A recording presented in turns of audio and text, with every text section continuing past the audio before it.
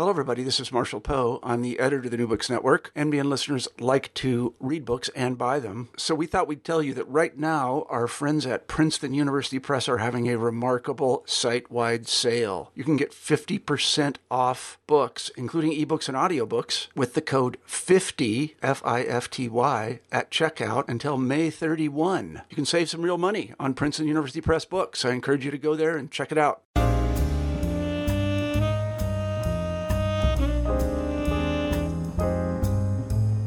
Hello, everybody, and welcome back to New Books in African American Studies, a podcast channel on the New Books Network. I'm Adrienne King, the co-host of the channel.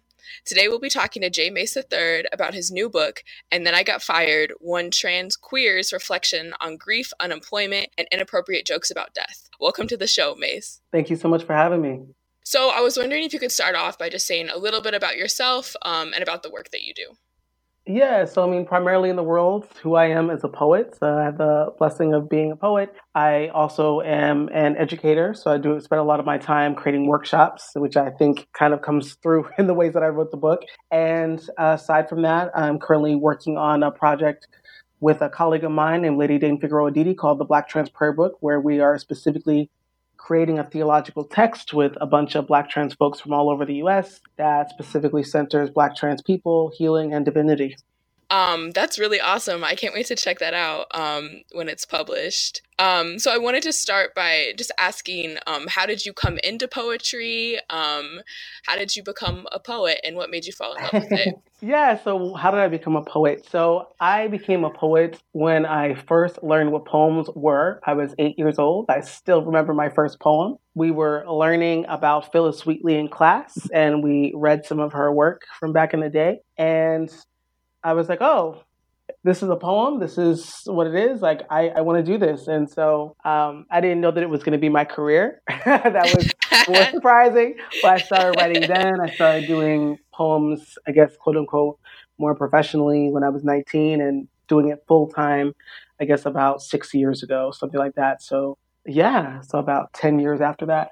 Yeah, so I really loved this book, and I really hope that all of our listeners go out and purchase it. But I was hoping maybe if you could read from the introduction to the book, where you talk a little bit about it, and then from there talk about the process of how you came to write this book, which I think is like a huge part of you communicate that within the text of the book itself too. But I was hoping you could talk about it. Yeah, most definitely. So I'll start with the introduction. I think it's my responsibility to warn you. The story appearing in this book may not end well. I can't tell you yet if this is a story with a happy ending or a sad one, or maybe an anticlimactic whimper, but I am committed to us at least trying to find that out together. If you're up for a journey with no certain finish, then I'm here. Before we get started, you should probably know who I am. My name is Jay Mace III. If that's too long, you can call me Mace or Jay Mace for short. If you ever feel like calling me Jay, you should promptly put down this book and don't open it back up again. Can we agree on that one rule? We can? Are you sure? Great, because I am really testy these days. This story starts in November of 2012 when I picked up and moved from my home in Philly and headed north to New York City. What happened once I got to New York isn't about the city so much, just a series of unfortunate events, bad jokes, and horrible timing on the part of one little trans queer poet, i.e. me. So within this book, as we figure out this story's potential outcomes, you should expect to hear some poems, rants, and a few things to keep yourself busy just in case your heart may be a little heavy too. Maybe we can be friends? So yeah, so that's the sort of start of the book. The first couple pages. And so for me, just sort of like I sort of referenced in that book, or that first couple pages, is this book has some poems in there. Some of it's a little bit stories of specifically losing my grandmother and my father, about me getting fired from a job and other sort of things like that, as well as it's workbooks. So it's some different questions for people who might be dealing with grief. It's some specific messages for trans people and blessings towards trans people. And it's some tools for artists. So even when you ask that question of how did I become a poet? When I think about myself becoming a poet, in a full-time kind of context, I think the title answers all that. Like, and then I got fired from this job after I was grieving, and while I was grieving the loss of my father and some other situations. And so there's some artist tools in the back there, so that if you find yourself in a similar situation and want to figure out how to be a sustainable artist, there's a worksheet in there for you about that too. So this for me is a book about honesty and really about I found myself in two back-to-back situations around grief in which people were expecting me to just snap back to quote unquote normal really quickly, and I couldn't. And so this for me is a place where I want people to have a space. I talk a lot about in some workshops I deal a lot with trauma from people, right? And using poetry and other sort of tools to help people heal from trauma. And so one of the things I tell people, there's a difference between what you tell your therapist so you can keep coming back to therapy versus how you're actually feeling, right? And so this for me is a private space for people to draw, write, and engage with myself as the author about our real experiences with grief. Wow, yes. And I think that is just like so clear in this book. Who would you say this book is for? And maybe you touched on it a little bit, but I would curious what else you would have to say. Who is this book for? So when I think about ideally for myself in this book as a Black person, as a trans person, as a person coming from a Muslim and Christian household, I think oftentimes when I'm asked to write about my experience, I'm usually asked to write about my experience in a way that assumes that the person I'm talking to has no idea what I'm talking about or the context I'm coming from. And so for me, this is one of very few books that exist, I think, out in the world that comes from in the context that I'm assuming that the reader knows that Black trans people exist, that we are magical beings, and that we have a right to safety and space. And so this book is for trans Black and brown folks. This is for queer folks. This is for trans folks as a whole. This is for people who are dealing with grief as a whole. I think that anyone that's ever experienced loss can find something in this book, but especially those coming from social justice spaces invested in racial justice and trans justice. I think they can find something especially more magical from this text.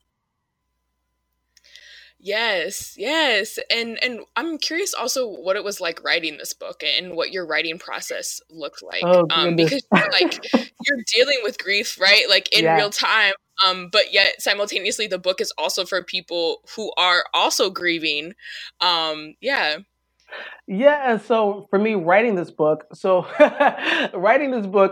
when people see it and when they get it, because I'm assuming that everyone that listens to this is of course going to get the book, right, and have it in their hands. Right. But the book itself it's 84 pages, so it's a very short book, right? It's something that you could really read in an hour, 2 hours if you're doing all the worksheet pieces. Hopefully it'll take you a few hours to kind of really sit with the questions and meditate with the questions.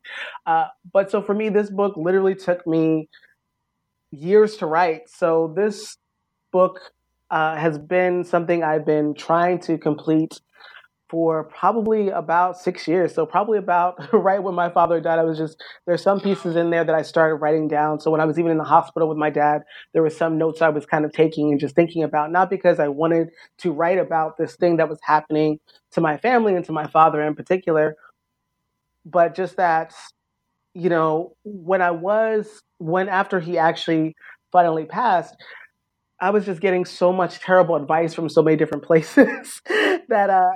I wanted to create someone to talk to for myself and for other people, right? That wasn't judgmental about how I was handling things, which wasn't well, right? My whole life literally ended. People talk about the world keeps going on. It doesn't. There are some people that you lose in life that your whole existence is thrown into question, right? And so my writing process was a lot of crying. At some point, I talk in the book about crying into wine and escargot. That really happens. So anyone that reads that line, there's an actual cafe in New York that had $7 escargot that I was really dramatic and would just go to every day because that's what made me happy. Very, just cheap happy hours always make me really happy. And I think especially because I was having so many I think that writing this book just helped me to release a lot of pain that I was feeling. And still, I get to kind of come back to it and look at some of the questions and kind of rethink about that when certain things do get hard, when I lose new people, right? Because loss isn't just this one time thing. Fortunately and unfortunately, we come into contact with so many people that change our lives all the time. And unfortunately, we don't all make it out the same time, right? So for me, even the process of this book and thinking about future revisions, all that kind of stuff feels like an ongoing process. But yeah, 6 years at least. Wow. Well, thank you again for sharing this work. It's so apparent, I think, within the book, just the grief and the love and the emotion that are present within it. I was hoping you could read actually from another part of the book, from a passage that you entitle Grieving Bill of Rights. Okay. And so I know previously you told me that I was going to be reading that, and if I was really smart, what I would have done is I would have bookmarked that. No, here it is. So I found it. And actually, if it's okay with you, I would love to read that and one other piece that's labeled trans grief, if that's okay. Oh, yes, please, go ahead. Okay. So I'll start with, I'll start with trans grief because trans grief comes a little bit before, like literally right before that. Okay. This book stems from my loss of sir and grandmother and family, but as trans folks, we know there are so many different types of grief that go unrecognized within a cis framework. For trans people know grief. There is grief for the people who will never accept us. There is grief for our chosen family that we may outlive. There is grief for those we see in newspapers who look like us. There is grief for the lies told about our bodies and grief that is held within our flesh. For trans people who know grief, let this be a moment to breathe out all the grief you are carrying, the grief you did/do not deserve, the grief you are a master at forgetting. Breathe. Grieving Bill of Rights. You have a right to cry in public places. Your tears will hit new octaves. Feel free to make an opera on every street corner that will have you. 2. Even if you are crazy, which any sane person will be, you have a right not to be around people who make you feel that way. 3. You have a right to stay in bed motionless for at least a week. Turn yourself every few hours to avoid bed sores or stick with the pain just as a reminder that you are alive. 4. God, the universe, the world, existence, whichever you want to pick is evil. Trust no one. 5. Accept that whoever you lost wants to see you do well. So don't get up every day for yourself if you find your life meaningless. Live long enough in their honor for you to reach some type of happiness. Thank you. Thank you for reading those. And listeners, the book is just filled with even more. So please go check it out. So spirituality is another pretty big theme in the book. And from what you said earlier in your introduction, a huge part of your life. I was wondering if you could talk about the role of spirituality within this book, and talk a little bit about what the blessings are included in the book. So for me, one of the first, so if I had to say what's my favorite part of this book, so I would say 2 different pieces. So one, just being able to, again, I love talking about my father because he literally was and is my best friend, so I love being able to talk about that relationship with him. The second part that's my favorite in this book is a poem called Zone of Rarity, which is the first, so it's like the first actual full poem that you kind of get in this book. And so in Zone of Rarity, I kind of go through a history lesson of the ways that trans Black and brown folks were specifically targeted by colonizers because of their role in keeping the spiritual and historical wellness of communities alive, right? That we held so many different roles within various communities before there even was this word trans. Like trans is such a limiting word because it only talks about our gender versus who we are as non-binary, gender non-conforming, and trans beings, as we call ourselves today, is also about claiming a sacred and divine space, especially when we're talking about Black and brown folks. And so for me, this whole book, I think, who knows better how to think about spirit? Like when I think about myself coming from, again, Muslim and Christian spaces, I've done work in all kinds of different faith communities over the years. For me, I used to actually be part of an organization where we were the first queer organization to publicly meet with high leaders from the Mormon Church. I used to be, I've done small Wow. chaplaincies. I've, supported queer faith groups for young people. I've done prayer circles. I've done, helped create people's spells and incantations. And so I've done lots of different, I've used to be a production manager's assistant for a traveling gospel choir for a short amount of my time. So I've done lots of random stuff within faith communities. And for me, in all the different faith spaces I've ever been in, whether they were Abrahamic or not, the one consistent theme that has always come up is that we as humans are spiritual beings temporarily having a physical experience. And I think who better describes that than trans people, that there can be these limitations that cis straight people have on the body and who's supposed to inhabit what. And that trans people can say these words that you have for these roles that you have for this are all limiting and actually not accurate, right? And so that we can see ourselves beyond the limitations of cis straight ideology, right? And so then who better to also usher people through spiritual ways of being? And so I think that for me, in that sense, this is me also moving into my role as a Black trans person, as a divine healer in that way. And so a lot of my work is acknowledging the ways that we have created possibility for ourselves and for Black folks as a whole and brown folks as a whole to access the ancestral as well as the spiritual plane. Wow, yes. And so you insert the blessings within the book. And can you talk a little bit about what those are?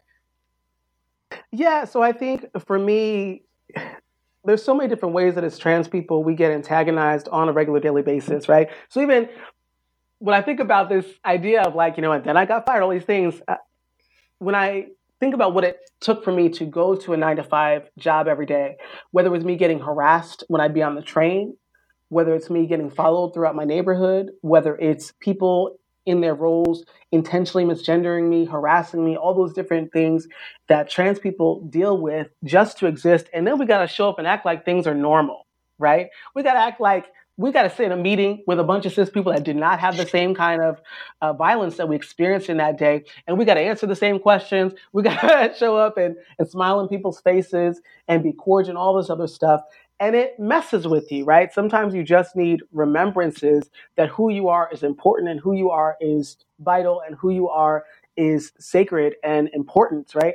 And so throughout the book, I just have these short one-page blessings for trans people, things like, dear trans person, you have a right to heal, right? So just reminders for ourselves that I imagine as meditation pages that I would really love for trans people just to sit with, like even just once a day, to have that reflected to us, that we have that right to just take a moment and to remember who we are. Yes. And another something else that you write about in the book is, well, the book includes worksheets at the end, and I was hoping you could say more about the lived experience that informed those worksheets, as well as kind of just tell the audience what the worksheets are. Yes.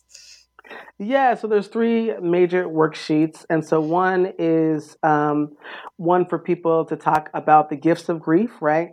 That I found myself, when I was especially very steeped in my grief modes, that I was losing all kinds of relationships, right? And so I was losing all kinds of friendships from people that just didn't know how to deal with what I was experiencing, people who were just like, oh, it'll get better. Oh, it just takes time. And clearly those people had never dealt with the same kind of shit I was talking about, right? So clearly they were just like on some magical silver lining type shit that isn't real, right? Sometimes there is no silver lining. Sometimes being alive is painful, and it's more painful than not, right? And so we need stuff that allows us, again, to be honest about that so we can make a decision to move forward. Right. And so for me, when I was even thinking about the gifts of grief, like sometimes I was recognizing the types of jokes that when I was in that mode that I was telling, other people didn't find very funny. So for me, by the time I was watching my father, that I lost my father, at that point, my father was the third person in my life that I had watched die, right? And he would not be the last person I watched die at that time, right? But I think that's for me as a person, again, in my world or understanding of what my particular role is with the people I love and care about. That's something that I find to be sacred, is being able to be with people in those moments, right? And also, that means you see some stuff or you're dealing with some stuff that most people, again, haven't seen or sat with or had to think about, right? And so, I would find my sense of humor being a little bit more grim, I guess, than the than the average Right. person. And so some of these things are like, oh, like one of my superpowers is I can like just burst into tears and clear aisles. Like what other superpowers could you potentially get from grief, right? Um, one of the pieces is for sad faces trying to recover, right? So it's got some drawing space and other sort of things to think about, you know, what kind of helps you kind of recover when you are feeling that down. And also, to me, like all these things are for moments when you might not be able to call someone on the phone. Like I have friends that say, like, I need to take some self care because I can't. Some of the things that you're telling to me are beyond my scope. Which for my friends is actually fair, right? A lot of them actually could not think about or sit with some of the things and some of the questions I was asking because they never experienced that, right? And so to me, all these things are about those moments when you are sitting by yourself and maybe it is 3 a.m. and maybe you can't call someone, right? You at least have a place to talk about what you're learning about yourself, what you have learned about yourself, to remember the people that you're grieving or the person that you're grieving, all those sorts of things. As well as I shared earlier, there is an artist worksheet in here because I do think that as trans folks, and particularly Black and brown trans folks, we get pushed out of 9 to 5 work all the time. Like me, the experience I had is not a rare experience for trans folks that are Black and brown, right? That we consistently get pushed out of 9 to 5 work. And so being able to even take the art seriously as a work form, I never had conversations about that until I was going through this grief mode and actually had to hurry up and catch up and get with the times, right? So even having an honest space to talk about how the other types of things that happen when you're grieving, because it's usually not just that you're sad about people that you're no longer around, but your life changes, your friendships might change, and most of them Right. will change, right? My work experience changed. Some people you're housing, were you living with the person? Like I used to live down the street from my grandmother before she passed, right? My father was someone I saw every weekend, right? So a lot of your social movements, your physical movements in the world also change. Um, yeah, so to me, even that artist worksheet kind of speaks to the reality that it's not just one part of your life that grief shifts. Thank you so much for sharing all of this. And I think on note with the artist worksheets, this book is self-published. And so I was wondering if you could talk a little bit about that process and also talk about the physical book. I'm just thinking about how you're smiling on the front, and also the size of the font. And so I'm really curious about what that process was like as well. Yeah, so these are all, yeah. So what's important to me, this is the first real trip I took after my dad died. And so this was 2 years after my dad died, the picture on the front. And so this picture was taken by Ajamu X, who is a brilliant, prolific Black queer photographer based in London who took my photo.